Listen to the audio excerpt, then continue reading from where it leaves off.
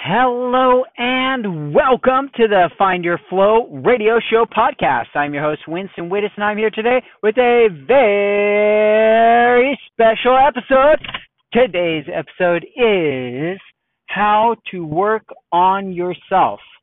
How to work on yourself is a neat kind of topic, I think, because I was doing a lot of blogging today, actually, and I haven't done blogging in forever, but I want to get the blog on the Find Your Flow website up and running and providing value for people who like to read blogs. And so I've been curating content and dialing it in, and one of the big topics that I'm passionate about is self-help, self-improvement, and this is probably something I got from my mom growing up. She was big into self-help and self-improvement, and we always had tons of self-help books around the house, and she was always taking classes at the local college and doing artsy things and learning courses and this and that. So my dad probably also did take some seminars and stuff, not quite as big on it as my mom, I don't think, but yeah, but I thought that was cool because it's something I'm definitely big into and very passionate about, and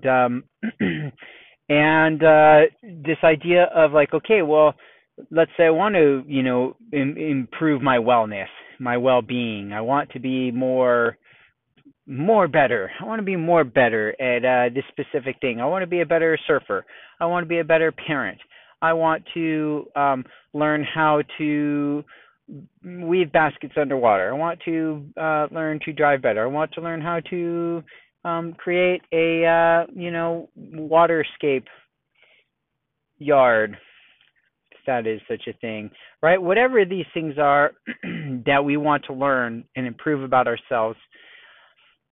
For me, it comes down a big, I think, secret to it, in my opinion, and other people could certainly disagree, but from my perspective, a big secret to self-improvement is learning about habits, learning about routines, because there's this quote that I'm going to butcher for you that talks about greatness, and it says greatness is not an event, but it is a habit, or it's character, right? It's this kind of thing that you do when nobody's looking, in a sense, or thing that you do all the time, right? It's not like this one-off, right? And that's an important concept, I think, because there's this other phrase that I'm going to butcher, CANI, C-A-N-I, can I, Tony Robbins quote, right? Constant and never-ending improvement. This idea that we're just always improving, little by little, every single day. It doesn't have to be these huge gains every day. It's over time. It's just constant, and it's improving over time, never-ending.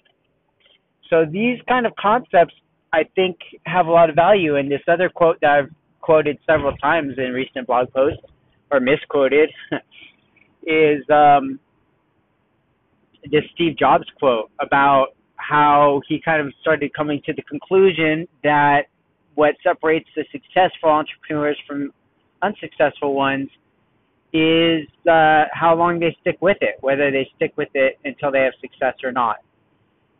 So all these things, I think, point to longevity, the long game, which I did a podcast episode on the long game just because I feel that's such an important concept. And other successful entrepreneurs that I've spoken with about this all have that same kind of mentality. So that's definitely a theme among successful people that I've interviewed. And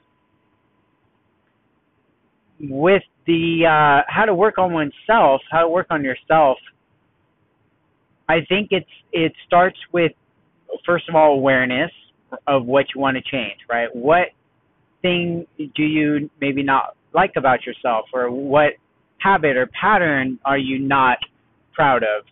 So for me, I have a lot of them. I'm not going to bore you with my long list.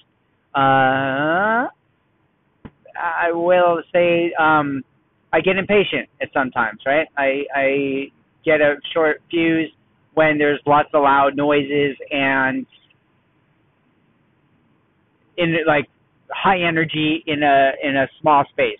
Like when we have a bunch of people over and the kids are loud and crazy and screaming, like I love them, right? I love them more than anything. They're my sweet little boys and they're so special and every moment is special. At the same time, they drive me freaking crazy, right? Like I can't handle it. I have to physically leave the room because it's overwhelming for me and I'm going to lose my stuff if I stick around in that high energy, high volume situation. And if I'm in a situation where I can't leave the room because I'm the one like responsible for watching them at that time, and there's too much crying, the whining is very challenging for me. Whining, crying of the toddler, baby slash toddler, it's very very challenging for me. I'm a pretty logically oriented person, and the pure emotions and not being able to reason with them and not being able to like logic them to stop crying, it just really affects me. So I really practice patience in these situations. I've developed techniques to try to act more the way that I would like to act, right? Because after I have these situations where I maybe, shout or get angry or get frustrated, it's like I feel guilty afterward and I feel bad. Like, man, come on, you're better than that. Really, you couldn't think of, something else to do than yell at them or, take a toy away. Sometimes maybe that really is all I could have done. But other times there's definitely room for improvement, right? And I recognize that. And that's something for me, myself personally, that I want to improve, right? So how do I work on that? How do I work on myself in these situations? Well, one thing is I buy books or tapes on these things. There's a book and tape program that I purchased. I worked with a company that I work with, purchased the rights and the materials to publish a book and audio program called Practicing Patience. So you can find that in the Find Your Flow shop. And I, read through it and I listen to the program and I am adding my own notes and I'm adding my own twist on it, right? Why? Because it gets my mind involved. It gets me actively participating in my own self-improvement. I read it and I say, oh, yeah, okay, well, how does this apply to my life? And then I write it out and then I can start to practice that new technique. And so that's one example of how you might work on yourself. Find a book or a tape or a program or something, or a coach or a mentor who knows how to do that one thing and get them to guide you, or read the book and learn how to guide yourself. So you could take a very systematized approach if you want. You could take a very lackadaisical approach. Depends on how bad you want the results, how bad you want change. Another example. So for me, myself personally, again, I want to lose a bunch of weight. I put on a bunch of weight when Elena got pregnant with our second kid. With both kids, I put on a bunch of weight. But with the second one, I was, pretty heavy, and I wanted to lose the weight. And so I wanted to work on myself to lose the weight. Well, I didn't exactly know how to do that. So what I do? Went to the internet, started doing a bunch of research, started learning a bunch of things about food and diet and calories and all these kind of things, and learned about intermittent fasting, which was a new concept to me, which I tested. So how did I work on myself? Once I got the plan, then I started working the plan right away. I started doing meal preps. I started doing consistent dieting with the times and days that I eat and don't eat, the fasting, and that made a huge impact very quickly. So what things are you looking to change? Where can you find the ideas or the information to come up with a solid plan? And then how are you going to work that plan into your daily or weekly routine? Because if you don't do this last part, then it becomes much harder to have the success that you're looking for, in my experience. And so I'll give you an example. If you're new to the show, I'm a business consultant and internet marketing consultant for business owners, real estate investors. And I see all the time people who want to make certain changes in their lives and in their business. And yet, so many times they don't quite succeed. Why not? For a plethora of reasons. I'm too busy. I've got my day job. I've got my kids. I've got my, this. I got that. It's basketball season. Oh, it's the holiday season. Oh, it's this. It's that. All these different reasons come up that they can't do this thing that they want to do, that they're telling me so badly that they want to do, that they've invested so much money into. And then there are the people who do make it. And what's the difference? Well, they all seem to have some other kind of things in common. They say, well, yeah, Winston, I work my full-time job, but what I found out is I get, this 5-minute break, and what I do is I go and I do this thing. And so during my 5-minute breaks, I make this thing happen. Like, boom, there you go. And then I talk to some other students, like, yeah, Winston, I work a lot and I drive all over town, but what I realize is that if I do this thing while I'm driving, I can get this other thing done, and I relay it to my teammate, and now we got this thing, and it's working. It's like, boom, there you go. So the people who tend to have success figure out ways to work it into their schedule, into their routine. And that makes it much easier because now they don't really have to think about it. It just becomes part of their, like right now I'm podcasting. I don't even have to think about it because it's become such a natural part of my routine. I have my microphone. I plug it in the same place every day, next to my phone every day. When I get home, I put it in the same exact spot. When I am getting ready to leave in the morning, I put it in the same pocket on my backpack. When I put my backpack in my car, I face it the same direction. I put my microphone in the same place, so as soon as I drop off the kids, I know right where to grab my microphone, turn it on. I know right where to grab my cell phone, turn it on, and start recording. And I get 1 to 2 podcasts recorded every day, sometimes 2 to 4. Boom, it's a system, it's routine. I don't even have to think about it. Now, what happens if I change my routine at all? Sometimes I forget, or I decide, I'm going to mix it up, and I'll put my cell phone in the other pocket on my suitcase, on my backpack. Doesn't seem like a big deal. What's the big deal, Winston? Can't be so freaking anal, Winston, right? Gosh darn, loosen up, guy. You're the Find Your Flow guy. Just be flowing. Well, listen, friend, here's the thing. Now, guess what? Now I put my backpack into my car the normal way. Where's my darn phone? I can't find it. Oh, my gosh, start freaking out. Where is it? It's always right here. Oh, and, who knows how long it takes me to remember I put in the other one today, right? All that stress and anxiety, thinking I lost my phone, lost time, ruins my mojo, ruins my flow. But no, I'm still flowing. I'm going with it. I just jump back into it, right? Because then the rest of the routine, I pick right up where I left off. So if I have solid routines in place, it kind of can help me go through some of the ups and downs and some of the curveballs of life, right? Like, oh, I left my phone in the Uber the other day. Well, that sucked. So kind of ruined that piece of my routine for the day. But guess what? Next day, I got my phone back. I was right back on track because I've developed this powerful habit, this powerful routine. And again, it's easy. I don't even have to think about it. It's just all right there. When I get to work, I put my phone in the exact same place, put my microphone in the exact same place every day. And when I get ready to leave, I put it back in the same pocket in my backpack. I put my backpack facing the same direction in my car in the front seat, my microphone in the same place, in the same pocket of the same freaking jacket I wear pretty much every day. Is redundant and ridiculous and beautiful. It's beautiful. For me, not for everybody, right? Some people need a change in their routine. They need more variety in their lives, which is cool. I'm not judging. I'm just sharing with you. There are things that you probably do day in and day out without even recognizing, and those are the things that we want to start recognizing, because those are the things that maybe you're saying like, oh gosh, I wish I, had more muscle in my chest.